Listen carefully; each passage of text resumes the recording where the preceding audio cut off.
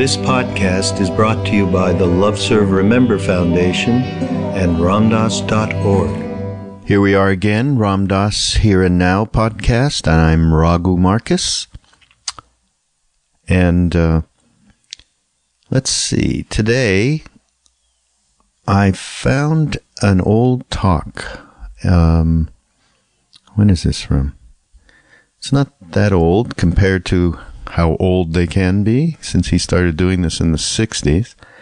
This is from 1993. So, at that time, he was, contemplating finally aging, even though, at that time he's, in his 60s or something, where I am now. And, so even bringing up this whole thing and, presenting this, we have quite a varied audience, I would say, here that's listening to these podcasts. So I'm a little hesitant to present material on aging to people in their 20s and 30s or even 40s. And it's funny because he talks about up until he was about 50, his reference to age was probably, he said, about 12 to 14 years old. And I can relate with that. We all can relate with that, and so it's something that we all absolutely put way on the back burner, aging. We don't want to think about it until you actually start falling apart. He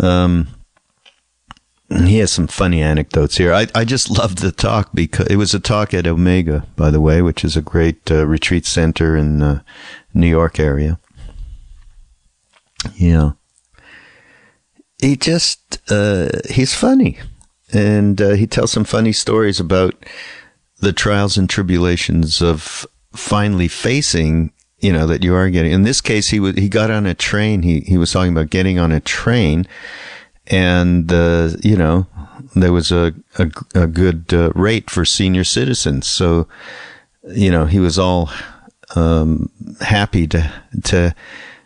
In his mind, the conductor was going to come over, take his ticket, and he was going to hope that the conductor said, "Wait a minute, let me see your ID here," as if, like when he was 18 trying to get a beer and, he was forced to show his ID. I, on the other hand, had so that's one way of denying the whole thing. Myself, I remember going with my wife to a movie theater and, just turning, 60, I don't know what it was, 60, maybe it was 62. And she says to me, "All right, we can get the senior rate for you here." I said, "Shut up. I'm going to pay more. I don't want to know about the senior rate." That was just another way of getting into that denial. Ram Dass wrote a great book, by the way, called Still Here. Actually, I don't know how many years ago it is. It's I think pre-stroke, I believe. And it is about aging. It is a fantastic book, by the way. And of course, in it, if you're over 50 and you're starting to think about this stuff, it has everything in it about how we deny our aging process. We go to the gym, we color our hair, we get divorced and act out like teenagers. Men do, anyhow. And, in fact, I was with Ram Dass one time. I think I must have just thoroughly read the book. And, I said to him, this book you wrote is making me crazy. Everything you say in here is, and in terms of denying aging, I'm doing. I colored my hair. I don't do that anymore.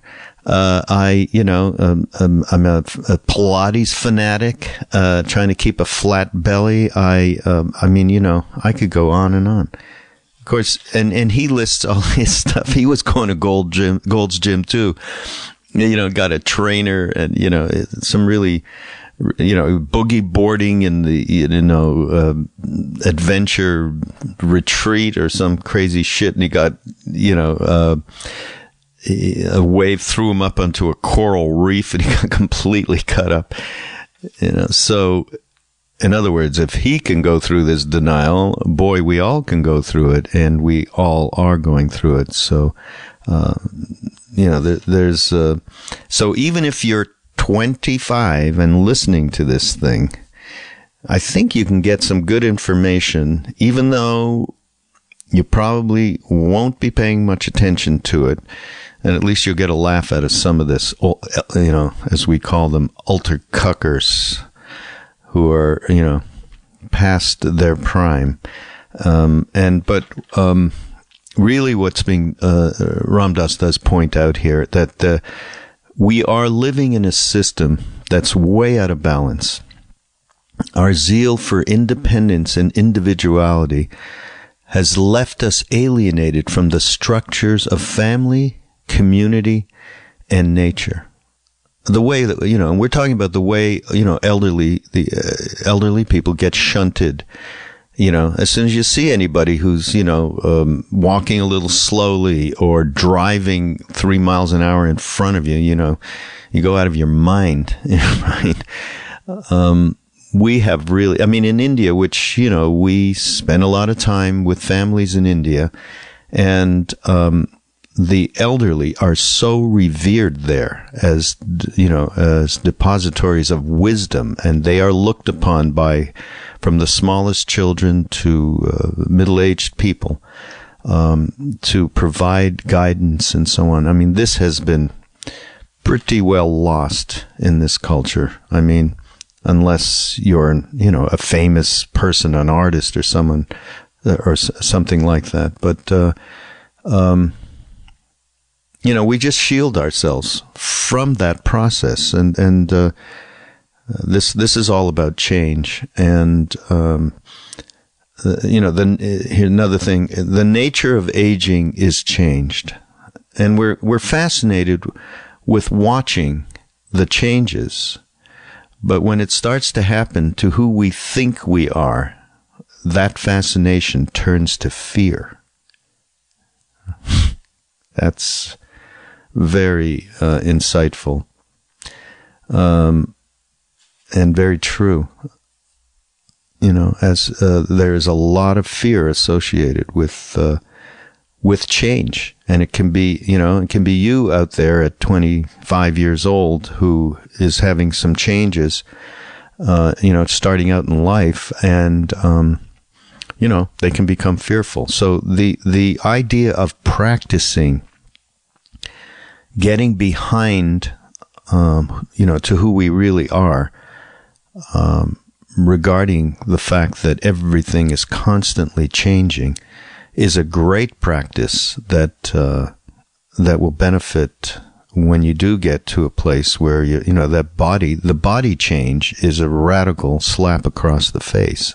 Not that some of these other changes aren't: losing a girlfriend, losing a wife, losing a job, going through a change of location, and all of it. That not to denigrate those kind of changes, but certainly the change that happens when you start to lose your faculties is pretty, can cause a lot of fear. So, I have to say that one great thing that we picked up in India, and I've mentioned it on this podcast, and I'm sure you've seen it in other places. Ram Dass has certainly talked about it. And that's, there is a certain meditation that many of us that have been in India with Maharaji have practiced, called a Vipassana meditation, which is insight meditation. Sharon Salzberg, who's been part of many of the retreats that we've been doing with Ram Dass, and actually Jack Kornfield and Trudy Goodman, his partner, are going to be with us this December at the big Open Your Heart retreat. That's the first announcement. You're the first to know about that. And Joseph Goldstein. These are people who primarily brought this practice back to America. And there are many teachers teaching it now, but these three are very special people. And it's insight into the knowing of, or experiential process of understanding that constant change is part of nature. So it is a wonderful practice that really, if they do these 10-day meditation courses that you can get anywhere around the country. Just look it up, Google it up. But after the 10 days, you do come out of there with some great insights into the fact that there is nothing solid here. Nothing stays the same. And this is all tremendously helpful stuff. Let me see what else he talked about here.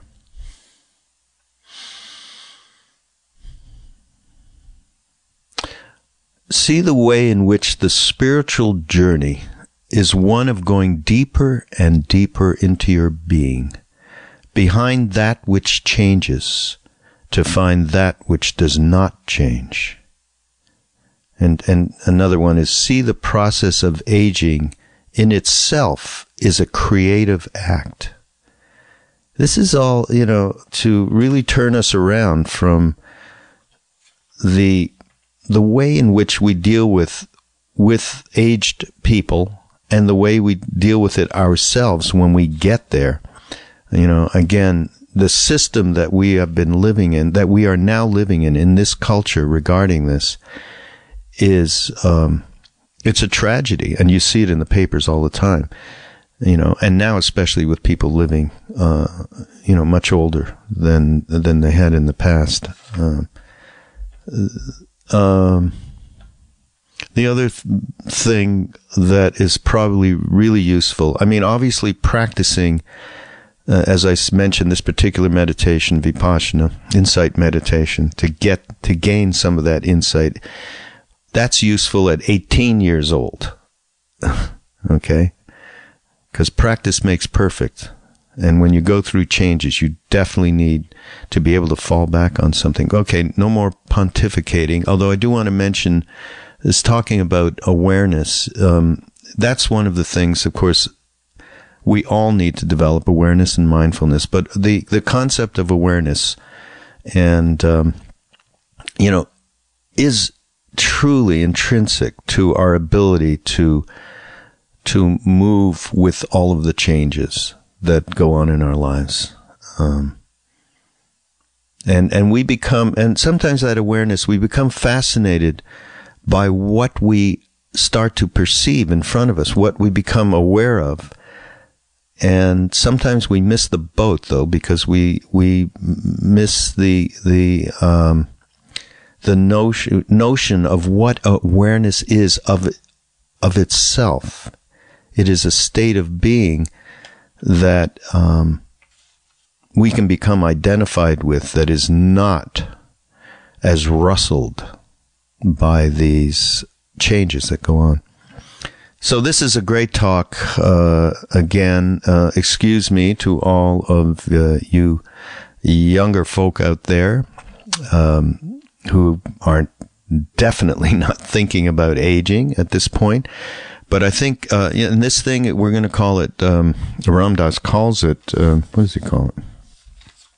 He says, we're going to speak today about change. So although he's talking about aging, the idea of confronting change, I think that's an essential thing, and an essential for anybody of any age, that because we're all dealing with that on a moment-to-moment basis.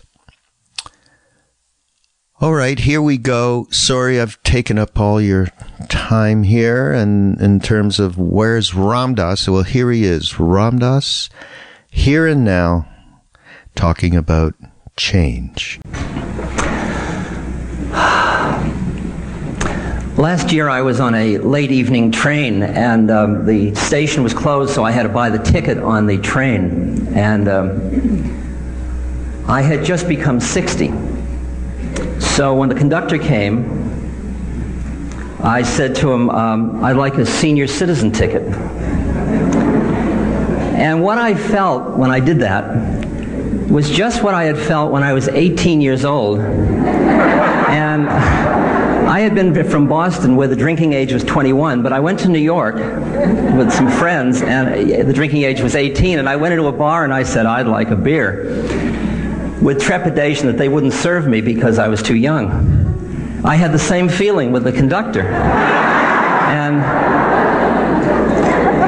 But he immediately made out the ticket for the senior citizen. I said to him, don't you want to see my ID? And he said, no.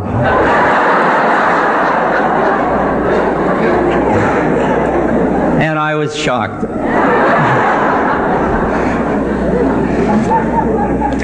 Because until I was 50, I think I saw myself as somewhere between 12 and 14.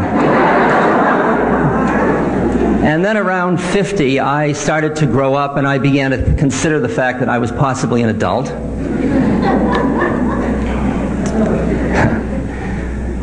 So that in earlier years when I had been in my 30s and a student would come in and say, sir, may I see you? I would take it as a joke.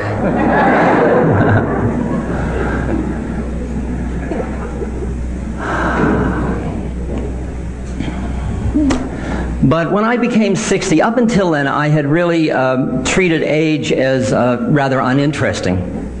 And I was busy being spiritual, and spiritual people don't focus on age of the body. But I decided when I was 60 to milk it, to see what I could get out of it, to see if there was any work I should do. So instead of, usually I'm traveling during my birthday, so people can't have birthday parties, but this time I told everybody I wanted birthday parties, and I had many birthday parties. And because 60 was a key year, I have studied in the East a great deal, and at 60 you become a sannyas, which in the stages of life, from 0 to 20, the ashramas or stages of life, from 0 to 20 you're a student, from 20 to 40 you're a householder, raising your children, earning money. From 40 to 60 you start to do spiritual studies and pilgrimages and practices. And at 60 you throw over everything and you are you're totally free. And 60 is such a key point. In this country, it's a little more confusing because you don't know whether you retire at 55 or 60, and Medicare is until 65, and so you don't quite know when the mark is. There's no clear rite of passage as to when you're old. But I really wanted to milk it, and I realized that I got caught in it. And for about 6 months, I was really busy being 60. I looked at my hand and I saw my father's hand, and I thought, there's a 60-year-old hand. Bone and blood vessels and wrinkles and spots. Wow, spots.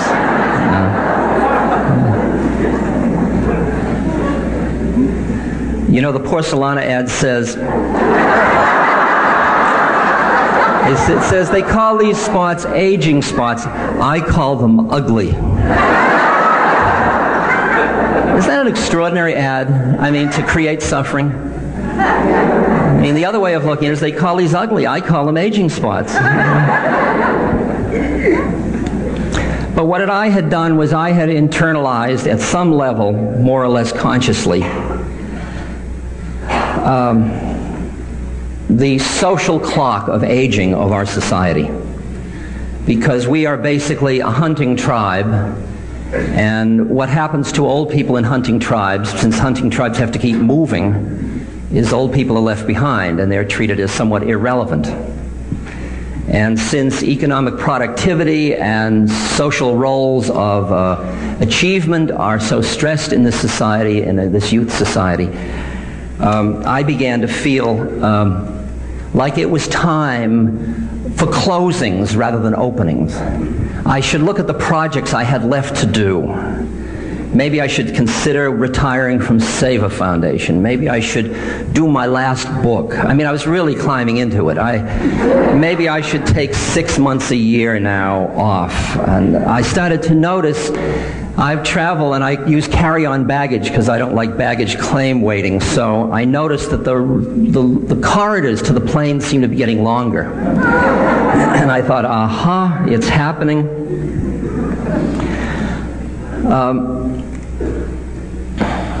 And I reacted to it in interesting ways. Part of me was sort of steeping myself in, okay, what's it going to be like to be older? I'll slow down, I'll honor this. And the other part was doing this bizarre behavior where last summer I spent some time helping my colleague build his house with adobe bricks. And I would be in this long line of people, all of whom were about 20 to 30-year-old Mexican laborers, and me and my friend, and the bricks weighed about 30 to 40 pounds, and we would toss them up the hill from one to another. And we would work from 7:30 in the morning till 5 at night, at which point they'd go out to dinner and to play. And I would stagger to bed. But I wouldn't give up. I did it. And then I thought, well, my body's out of shape. So I went to Gold's Gym. And I got a trainer. And now Gold's Gym is wonderful because it's where everybody comes, all those kind of really muscle-bound, huge forms, you know, these things that, you know. And they have mirrors all around the sides for these people who admire themselves, but because I'm nearsighted without my glasses, I couldn't see in the mirrors. All I saw were these huge forms going by, and so pretty soon I was starting to walk like this, because since I couldn't see myself, I just assumed I was one of them. And but the trainer, as we went through the regimen, at one point I was sitting there deciding whether I would live or die, and she said, "Are you all right?" And I knew she wouldn't be asking that to one of them, so... I remembered my father's little poem, "It's not the crow's feet under your eyes that make you old, or the gray in your hair, I'm told. But when your mind makes a contract your body can't fill, you're over the hill, brother, you're over the hill."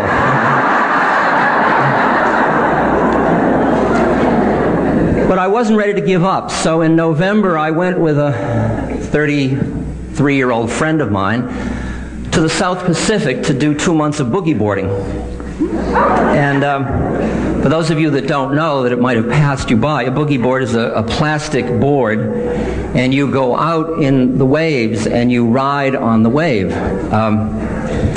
So I found myself in Tahiti and in the Marquesa Islands, and my friend would leap into the surf and rush out to get the waves, and these waves are coming in, and I would be struggling to get through the wave, and I'd get out there, and there were all these, not only weren't they 60 years old, they weren't 50, and they weren't 40, and they weren't even 30. I mean, they were about 15, and only one person gets a wave, it turns out, if you really want to ride the right place. So I was fighting these 15, 20-year-olds, and at one point, I took a wrong turn, and I ended up on this coral reef with the waves pounding down on me and the coral cutting into my legs, and you know how long it takes for coral to heal, and everybody was screaming at me to do something which I couldn't hear over the waves, and I thought, what am I doing? Is it possible that I could say enough already?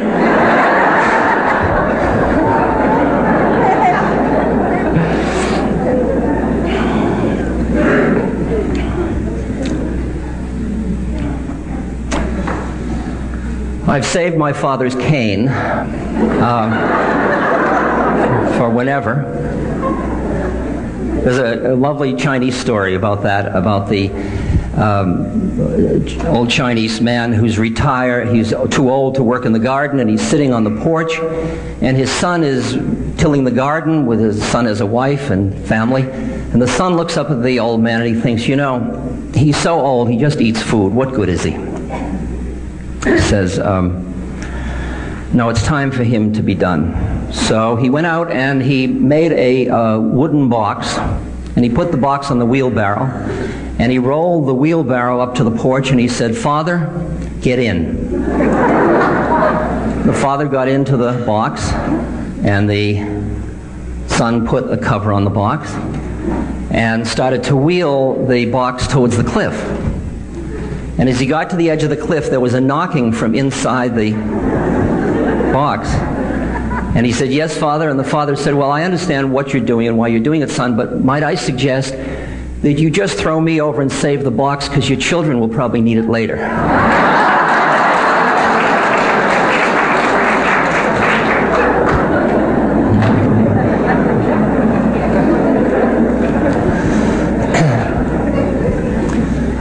But one of the things that's helped me from not getting too trapped in our cultural models is that I do travel a great deal in other cultures.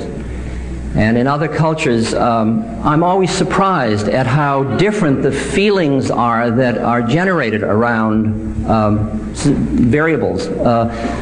Like in India, when I went there last time, 2 years ago, one of my lovely old friends up in a village in the mountains said to me, "Ram Dass, you're looking so old."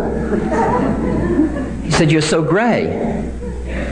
Now, at first, my reaction to that was my Western cultural reaction of, "Oh, God, that's terrible." But then when I quieted down, I heard the tone with which he was saying it. He was saying it with great respect and delight. Like I had now become one of the elders of the society. And he was saying, "Wow, you've done it. You've grown old. How great." And what I have found is that after I live in places like Guatemala or Malaysia or Thailand or Burma or Italy or France or Spain or Polynesia, where there are extended families, where everybody has natural roles within the structure, and where old people are part of the families and the old and the young are wise fools together, and the whole thing is quite built in, then you come back to where this culture, where we have, quote, an aging problem.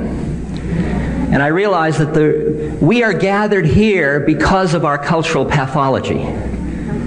That were it not for that, we wouldn't need this so much, because in many cultures this was all built in a natural way, and in our zeal to be independent, we have thrown away the baby with the bath a little bit.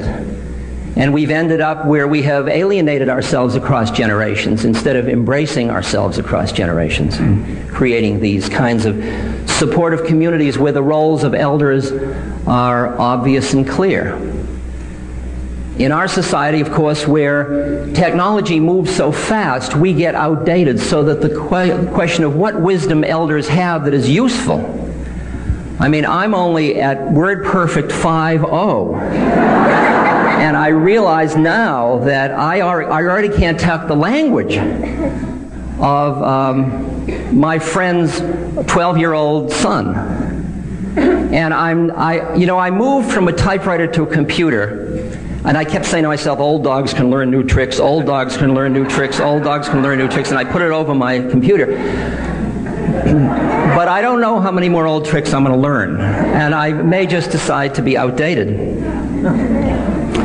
But I think that we have to recognize that we are living in a system that has gotten out of balance, in which the zeal for independence and individuality has left us alienated from the structures not only of family and community, but from nature, in ways that Zalman was talking about, from recognizing our identity as part of biotic communities and part of other things, that all of which give an intuitive, innate meaning to aging. And they give you a feeling of the appropriateness of the place.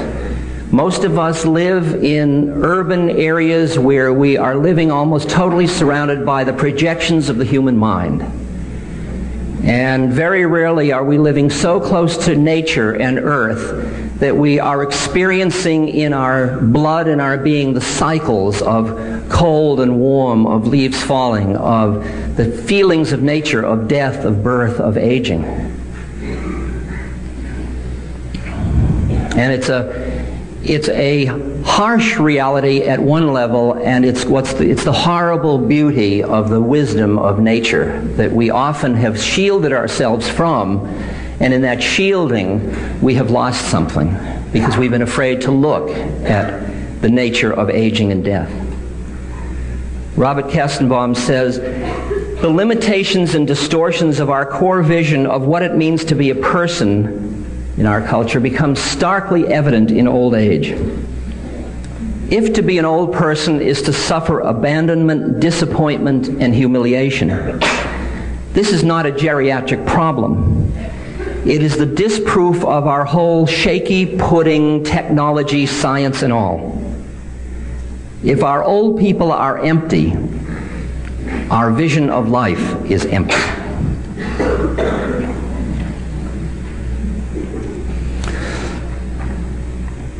Now, what, as Eve's song talked about, the changes, Stevie Wonder's song,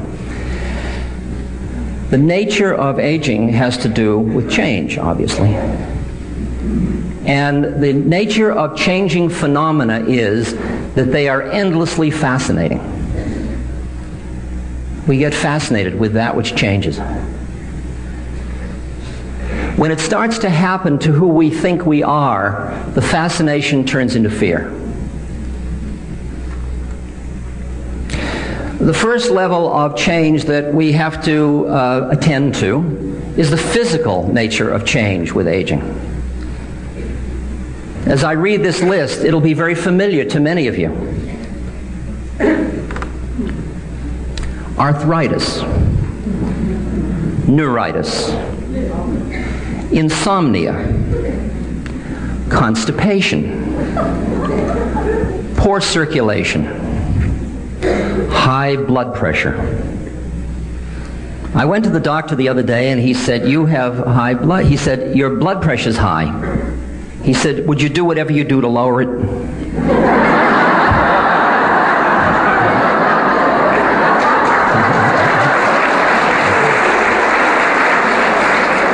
I said, "What I do to lower it is not visit doctors' offices. That's what I do. It's called the white coat blood pressure." Nervous tension, atrophying muscles, bones breaking easily, motor nerve signals slower, lungs less oxygen,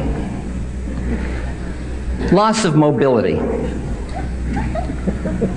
can't hear as well, can't see as well, run out of steam sooner, days when you feel sick and nauseous,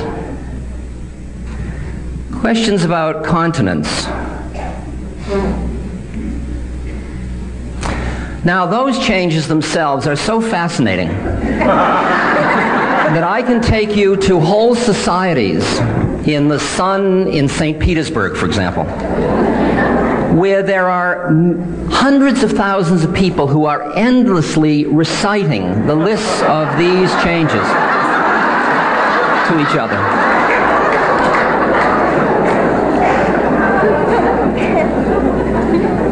Mostly their own fascinate them the most. However, they do listen to each other so that they can give fair hearing, so that they can have time for their own.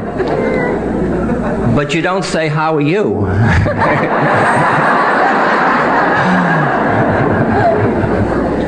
And that's real, and it's very real, and it's very painful and very confusing, because the body just doesn't do what it used to do, and it does a lot of things it didn't used to do. And while you can see how real that is for those people, when you put in the places of those people who are the same age, now just put on those benches Einstein, Arthur Rubinstein, Pablo Picasso, Rembrandt, George Bernard Shaw, Monet, Chagall, Bob Hope, Grandma Moses, and Margaret Mead. And you can't imagine them sitting around doing that same thing, can you? So it's clearly not age, is it? It's where the mind grabs hold and which changes it focuses on, right? I mean, just that's a... Now, around that one is so endlessly fascinating, we've developed a great deal of humor around it.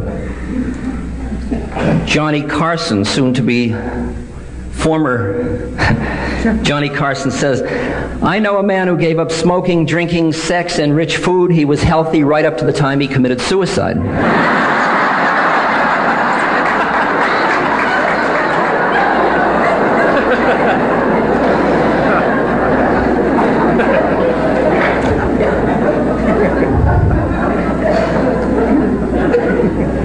Groucho Marx said, in middle age you go to bed hoping you'll feel better in the morning. In old age you go to bed hoping you'll have a morning.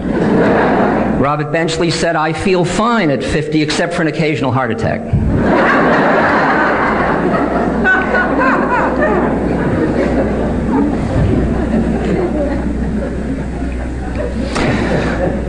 These identifications are so intense, it's extremely hard to break them. But as you heard, you could feel that it was possible to lift out of them and to see the body as a vehicle. In the East, you see the body as something you have incarnated into, and it's a vehicle that it's like a spacesuit for working on this planet, on this plane of reality.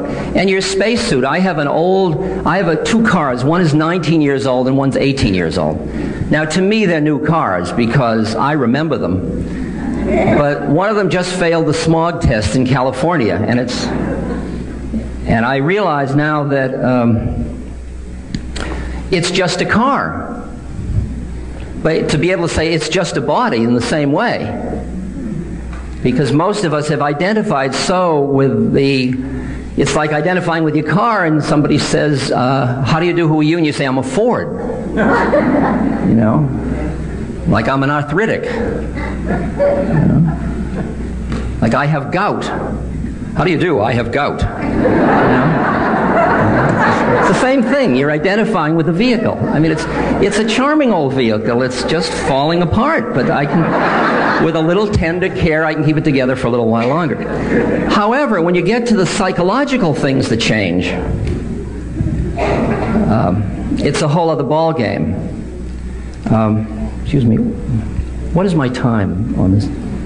Do I have till 10:30? 10:45. Okay. When you work with the psychological changes, because there are a lot of new ones you face that are psychological changes. Some of them just increase, and some of them appear that have never appeared before. Let me give you a little list to play with. You handled the physical list well? Try this one.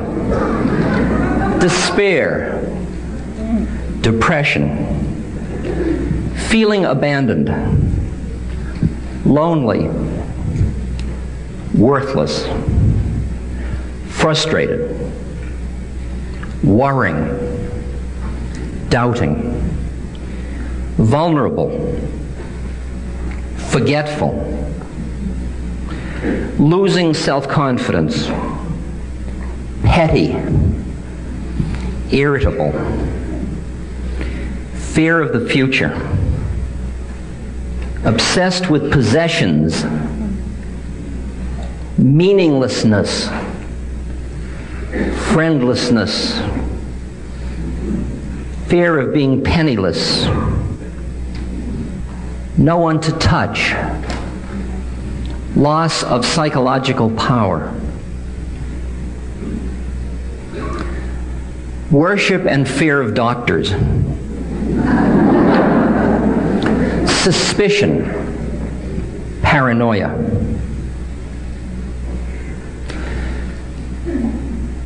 Those all sound pretty real. And they are coming and going and appearing more and more frequently and changing.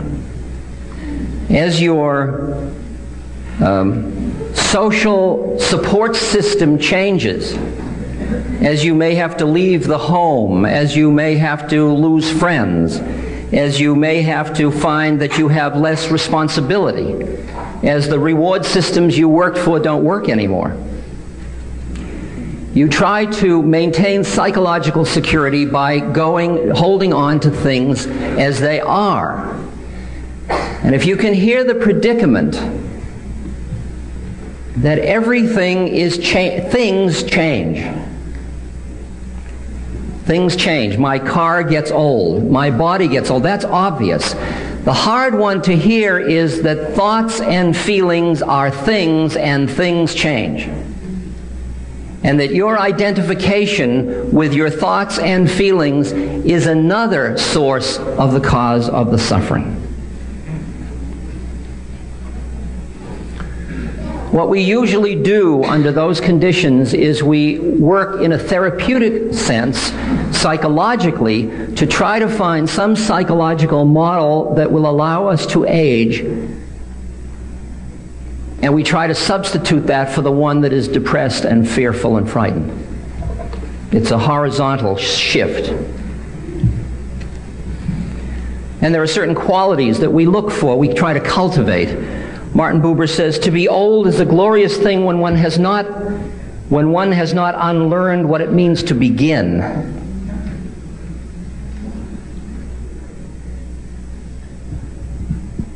He's talking about somebody who knew how to begin. He said he was not at all young, but he was old in a young way, knowing how to begin. And most of the social programs that are not for the physical body are for psychological well-being. And they are supporting education, the elder hostel, travel. If you read the AARP magazine, Maturity, you just see lots of stuff around keeping your psychological, mental health good and your physical health good. To continue to do things, to be active, etc. To see aging as a challenge, as a psychological challenge. A challenge that is sufficient to motivate you to grow, but not so extreme so as to induce depression, regression. In other words, not beyond our adaptive capacity. To psychologically study the way in which we are responding to change in a habitual way that is similar to the way we responded to change at puberty, the way we responded to change in childhood, and realize we're just reliving psychological patterns over and over again, and to break our habits and get out of those things.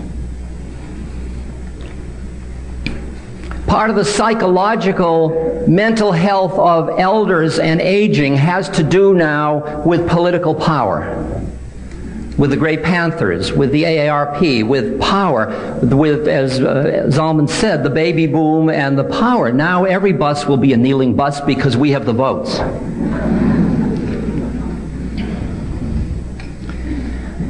Now that's a good example of something that is extremely useful and important and relevant when older people say, look, we are not going to be disempowered by a youth culture. We're going to redefine the game of what this culture respects. And we're not going to wait for somebody else to give it to us. We're going to take it. And we're going to take it with our political power. That is great. But I want to represent another voice here and say, do that and do it effectively. Don't get trapped in it. Don't get trapped in worldly power because the business of aging has some other agenda to it as well. One of the things that eldering allows us to do, or aging rather, allows us to do is become more eccentric. That's a psychological shift in role. Before, where you had to be a certain way, now you can sort of let it all fall apart a little bit more. There's a wonderful poem that many of you know, I'm sure, by Jenny Joseph.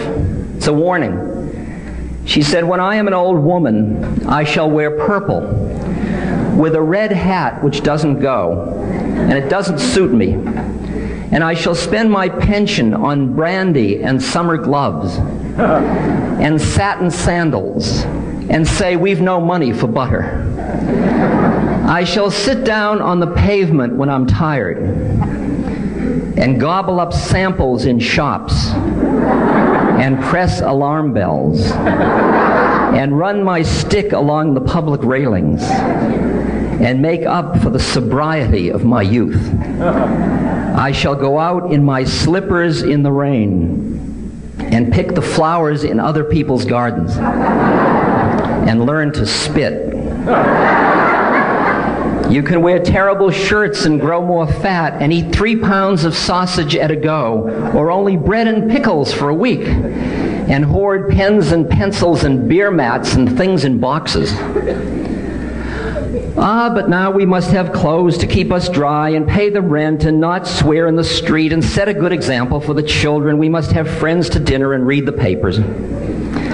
But maybe I ought to practice a little now, so people who know me are not too shocked and surprised when suddenly I am old and start to wear purple. That's, of course, T.S. Eliot's proof rock. I grow old, I shall wear the bottoms of my trousers rolled. Shall I part my hair behind? Do I dare to eat a peach? I shall wear white flannel trousers and walk upon the beach. I have heard the mermaids singing each to each. I do not think that they will sing to me.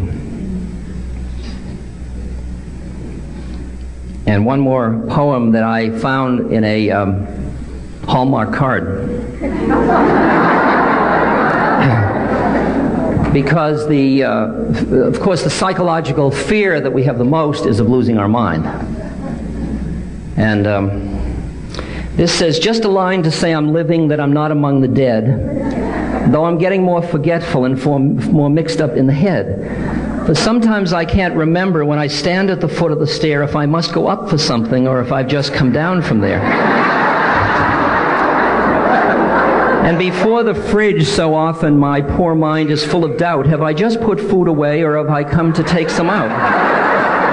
And there are times when it's dark out with my nightcap on my head. I don't know if I'm retiring or just getting out of bed. So if it's my turn to write you, there's no need in getting sore. I may think that I have written and don't want to be a bore. Remember, I do love you. I wish you were here, and it's nearly mail time, so I'll say goodbye, dear. There I stood beside the mailbox with my face so very red. Instead of mailing you my letter, I have opened it instead.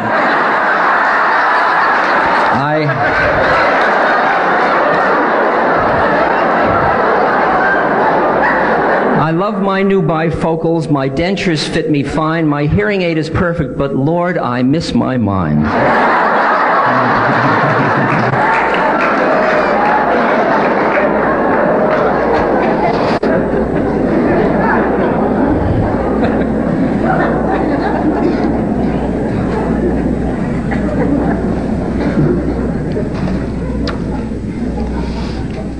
Now, it's much harder to hear the possibility that one can extricate oneself from that which changes when the changes involves one's own personality.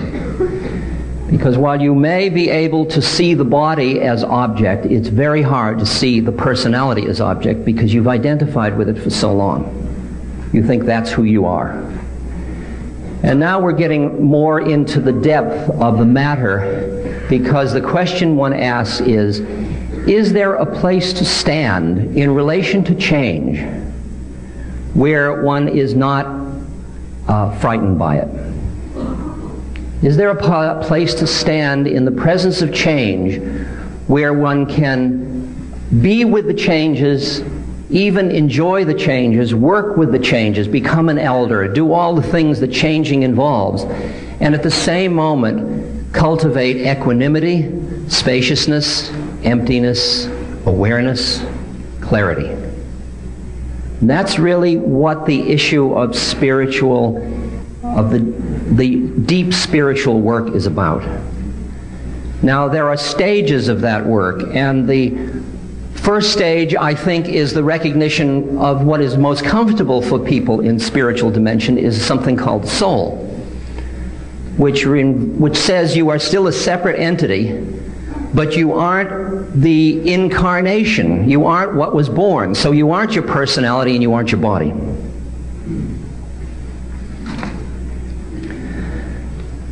Here are just a few images to work with in thinking about this. One is by Yeats. An aged man is but a paltry thing, tattered coat upon a stick.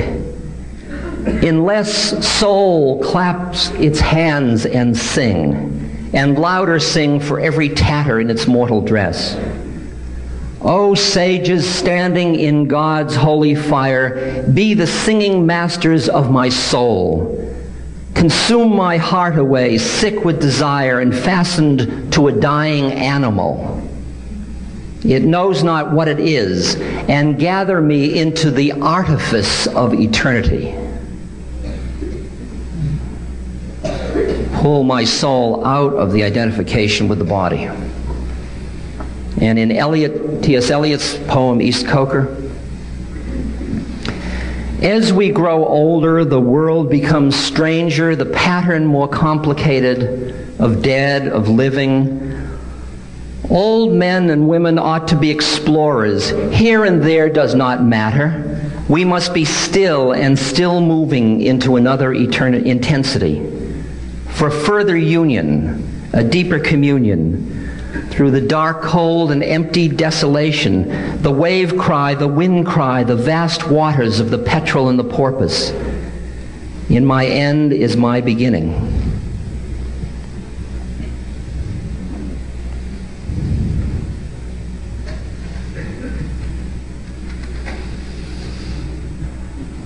You and I are paying the price of having grown up in such a materially oriented society.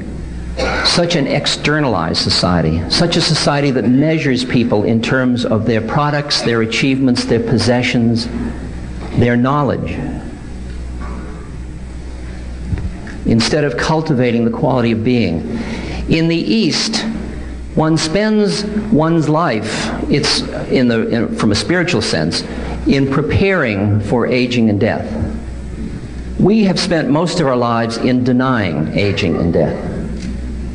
And the predicament we face now is that once we become older, when we suddenly realize there is another agenda, it's harder to do it now, because it's harder to not be distracted by all of the changes that are happening in our bodies and our minds. And that is why you are encouraged spiritually. It says, die in the morning so you need not die at night. And that has to do with go through the spiritual transformations when you are young, so that when you get old, you will have built up the resonance within yourself to be able to transform the changes without getting caught in them.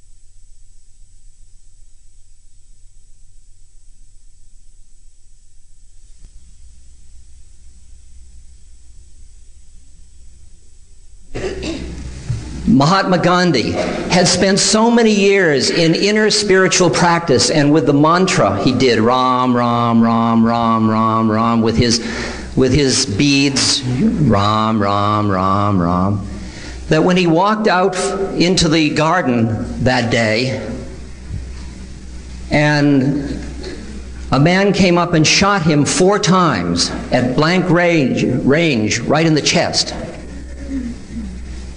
As Gandhi was falling over, he didn't say, oof, or save India, or you are forgiven.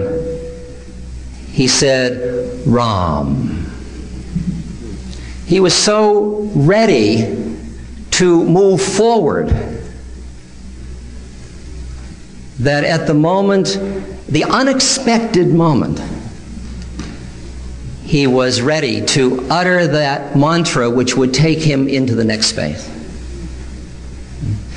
The depth of the understanding of that particular image, of the preparation, not just for the moment of death, but for the process of aging, it is a lifetime's work. To know how to grow old is the masterwork of wisdom, one of the most difficult chapters in the great art of living, and one best done early on.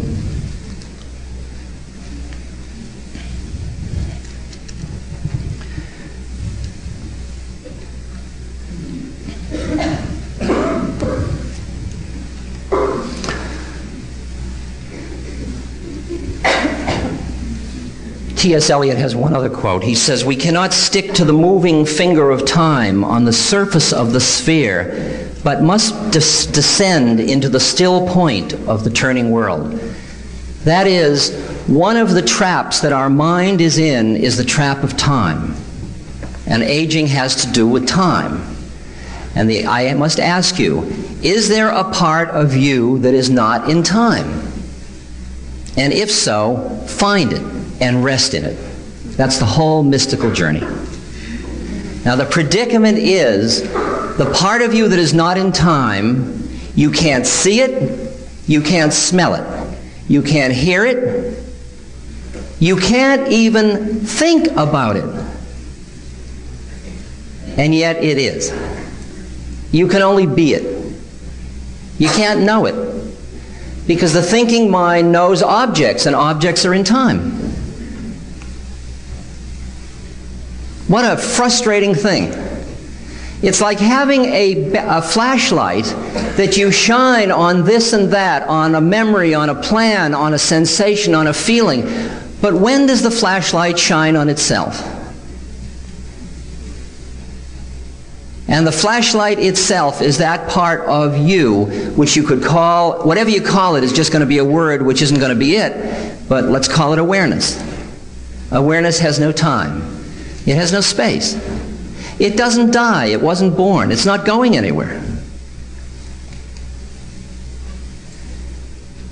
Everybody is having continuous experience or continuous understanding or resting in awareness, but you are so fascinated with what you are being aware of, you never notice the awareness itself. Isn't that strange?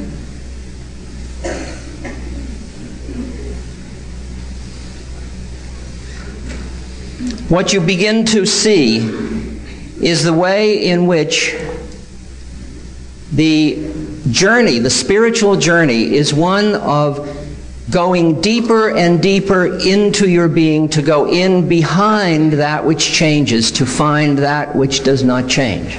And it's not a that, but find not change. And in that process, you start to use the things of your life as your vehicles of doing it. And all of the things I've talked about, the physical breakdown, the psychological breakdown, all can become the stuff you use in order to go behind it by saying, not this, not this, not this.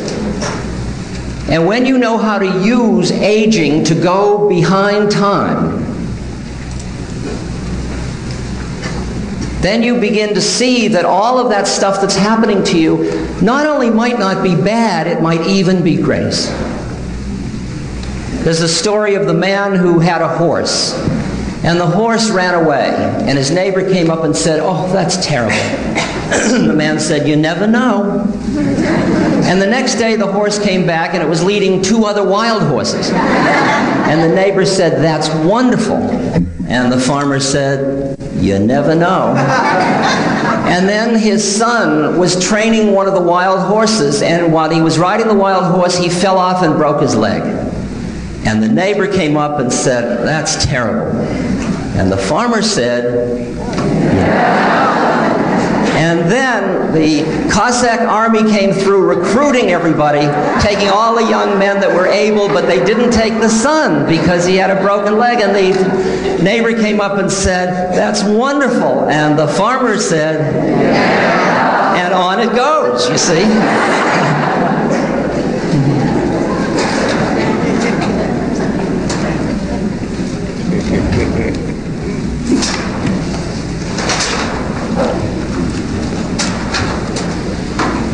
You begin to experience that the very stuff of aging becomes stuff to work with for your spiritual journey. There are some advantages of aging in that you are like the Chung Tzu's old gnarled tree that no woodsman cuts down anymore. so it can do its own business. You become irrelevant so you can do inner work. Here's Frances, a resident in a nursing home. She says, lack of physical strength keeps me inactive and often silent. They call me senile. Senility is a convenient peg on which to hang nonconformity, she says. A new set of faculties seems to be coming into operation. I seem to be waking to a larger world of wonderment, to catch little glimpses of the immensity and diversity of creation. More than at any other time of my life, I seem to be aware of the beauties of our spinning planet and the sky above. Old age is sharpening my awareness. That's senility. I had an extraordinary image of this when I was taking care of my father, who died about 3 years ago at 90. And over the years, my father had been a very effective political, social animal, very successful. And as he got older, during the last 3 years, he got very quiet inside. And he just smiled a lot. And I used to sit with him and hold his hand, and we'd look at sunsets. We had never done that all our lives, because we were always busy. What do we do now? You know, that kind of active world. So a man came to visit, a relative came to visit my father, who had never gotten along well with him. And he said, hi, how you doing? And my father just smiled at him. And the fellow walked out of the room and he said, that bastard, he still won't talk to me. And then my aunt came along, who loved my father incredibly. She said, George, how are you? And he just smiled at her. And she said, oh, poor George, what have they done to you? Where are you? You've gone away. There he and I were sitting. We were both in ecstasy, just sitting and smiling. We were totally at peace. It was like washing the Buddha all the time. It was incredible. I mean, he was just blissed out all the time. He didn't even know himself. They were both miserable. Isn't that interesting? They were miserable because their model of who he should be because of who he was, but that isn't who he is. And the interesting question is whether you will allow the moment to be real or not. It's a wonderful line, the very frailty of age guards its secrets. The inner world of the old is seldom worded. To speak of half-formed ideas which come with attunement to inner self is to destroy their growth, said Margaret Keyes. See, when I say to you, you are looking for a place in you that is not form, that is not in time, that is not in space. It's not something you can talk about. All your words are just fingers pointing at the moon. They're not the moon. And when you get old and you can't talk so much, then you're in a position where you may be able to hear those components that are not talkable about.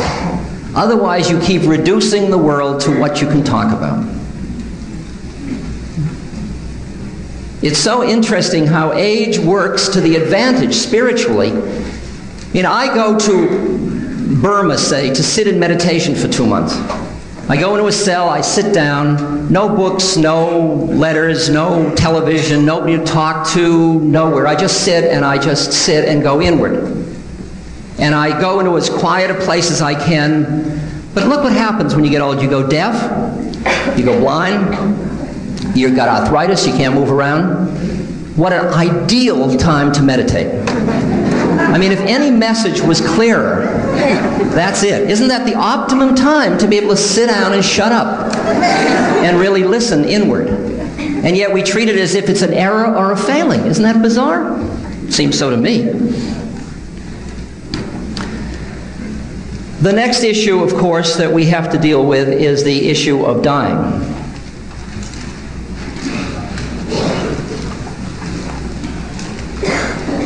Suzuki Roshi said, life is like setting sail aboard a boat which is about to go out into the ocean and sink.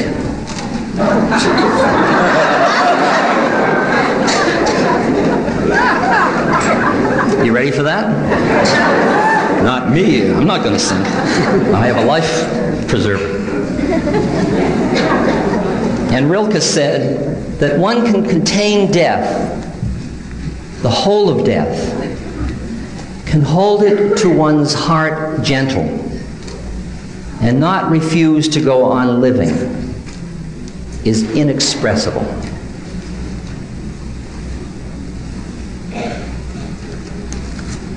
The key spiritual work that aging demands we focus upon is the way in which we relate to death. And the way you relate to death is a function of how much you are identified with that which dies. When you were born, you were undifferentiated, all of it. And then you went into somebody training. And you became somebody. You became a defined, boundaried somebody.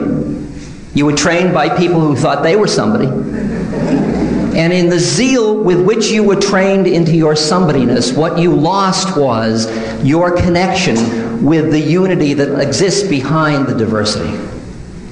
You just got so focused on your separateness, you lost the unity. And the spiritual journey is awakening back into the unity, the oneness, the spirit, the God that permeates and is all things. Not so that you get lost in the unity and forget the diversity or your uniqueness, but that you regain the balance.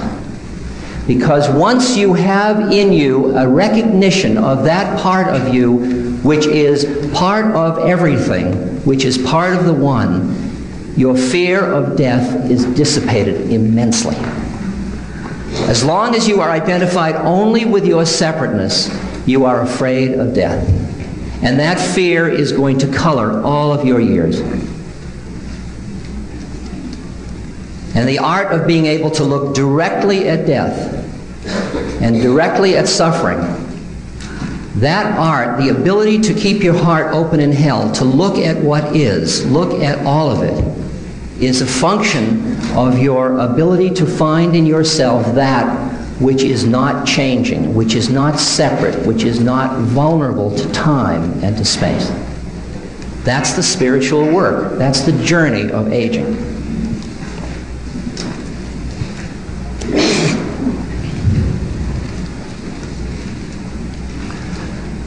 So to undertake this spiritual journey, what is required? Zalman talked about doing our philosophical homework. That is, now instead of just reading People magazine, New York Times, whatever, Variety, start to look for those kinds of literature, resources, books that reflect about these issues of metaphysics, of who you are and what you're doing here. If you have a religious context, do it through your religious context. Read Rabbi Nachman, read the Baal Shem Tov, read etc. Or read St. Augustine, or etc. Recognize the stages of life and honor them, which I would almost do if I could find them. Well, see, I can't honor them because there they are. Confucius said, see, I always have one. Confucius said, at 15 I set my heart upon learning. At 30 I had planted my feet firm upon the ground. At 40 I no longer suffered from perplexities. At 50, I knew what were the biddings of heaven. At 60, I heard them with a docile ear. At 70, I could follow the dictates of my heart, for what I desired no longer overstepped the boundaries of right.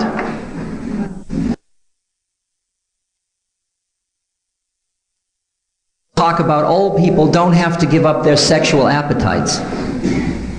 You don't, but when they fall away, what a blessing. How much free time you have. I never knew. I mean, I don't want to say undercut the game of old people are sexy. I think that's wonderful, and it's sensual, and it's all great. But my God, you don't even have to keep playing with toys all your life. There are other business you have. Don't denigrate it by saying, I failed because I can't get it up, or I can't make it, or I can't do this. I mean, that's absurd. Well, that's going to certainly... So recognizing and honoring stages of life is extremely important. Look at change itself and reflect about that, as we have been doing here. See how, as I've talked about, losing your hearing as a value, not a loss. See how you can use your aging as a vehicle to help you in your spiritual work, rather than being something that's an obstacle. Recognizing in yourself the conflicting forces. The forces that make you want to stay effective in the world, having love and friendship and all of that, and the other part that wants to be contemplative and go inside, and really give that contemplative inside part some space. Water it a little bit. Give it some sunlight to grow, instead of treating it as, oh God, I don't want to go out today, as if it's some kind of an error. Give yourself psychologically the opportunity to grieve for the end of dreams, for the end of childhood, for all the people that go away, for the loss of each thing upon thing upon thing. The loss of competence, the loss of people, the loss of lifestyle, the loss of your body functioning, etc. Stop feeding the drama of aging. Your denial of aging or your milking of it by being so attached to it are both getting in the way of realizing that who you are has no age. Who you are is in a body that has age, it's in a personality that is aging and changing, but you yourself aren't.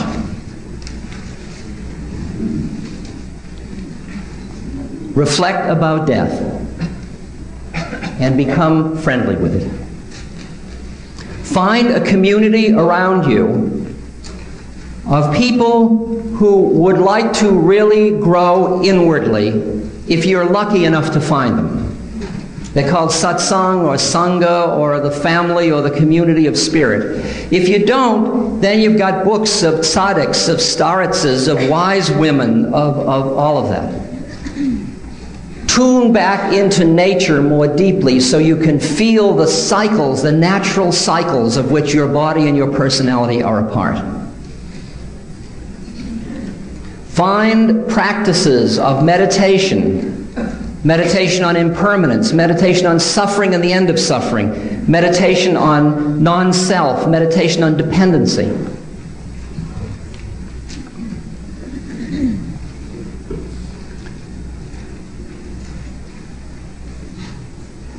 Learn how to act in the world in a caring and compassionate way without being trapped in being the actor, by using it all to go inward more deeply, more deeply.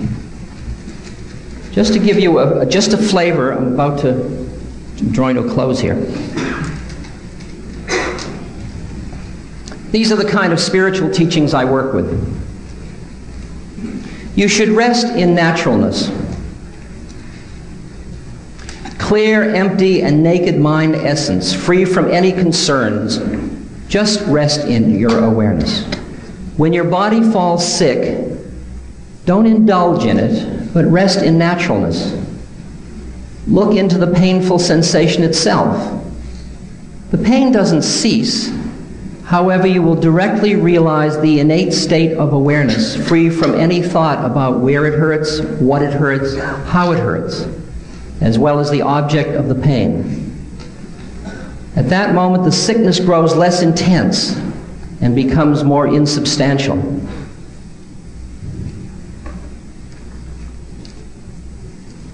Regard disturbing emotions from within the space of emptiness. Any disturbing emotion that may arise is wisdom the moment you relax in naturalness. Look directly into it.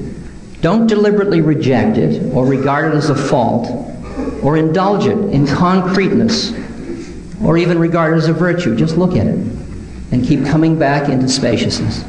Come back into spaciousness. The result of the kinds of spiritual work I'm talking about is that you are growing towards being equanimous, peaceful, where you see that the process of the aging is itself the creative act. And you see the way in which you are your own creation. And when you are creating from peace and equanimity and the quiet spaciousness of being in love in the universe, the unity of the universe, you become a wise elder into the society. When you are dependent on others, the way in which you are dependent is a message to other people to help them get free of their fear of dependency. The people I work with who are dying, I have to tell you, are my great teachers. They are people who, in the way they work with these processes, keep teaching me. So understand that Mahatma Gandhi's line, he was on a train, it was rolling out of the station, a reporter rushed up and said, "Mahatmaji, give me a message to take back to the people." He had just time to scribble on a paper bag. He handed out the bag, and it said, "My life is my message." I invite you to look at your life and see what message it is you are. And when you find that part of you that is afraid, that is caught in time and that which changes, get to work. There's no better time to do it than now. Thank you.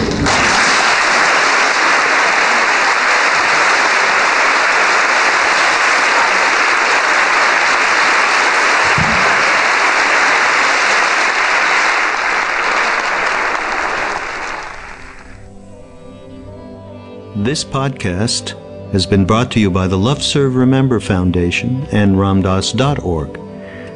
We appreciate all the support for the foundation and for Ram Dass's work, and we hope that you will continue that support. You can go to Ramdas.org and click on the Donate Now button and follow the prompts. Thank you.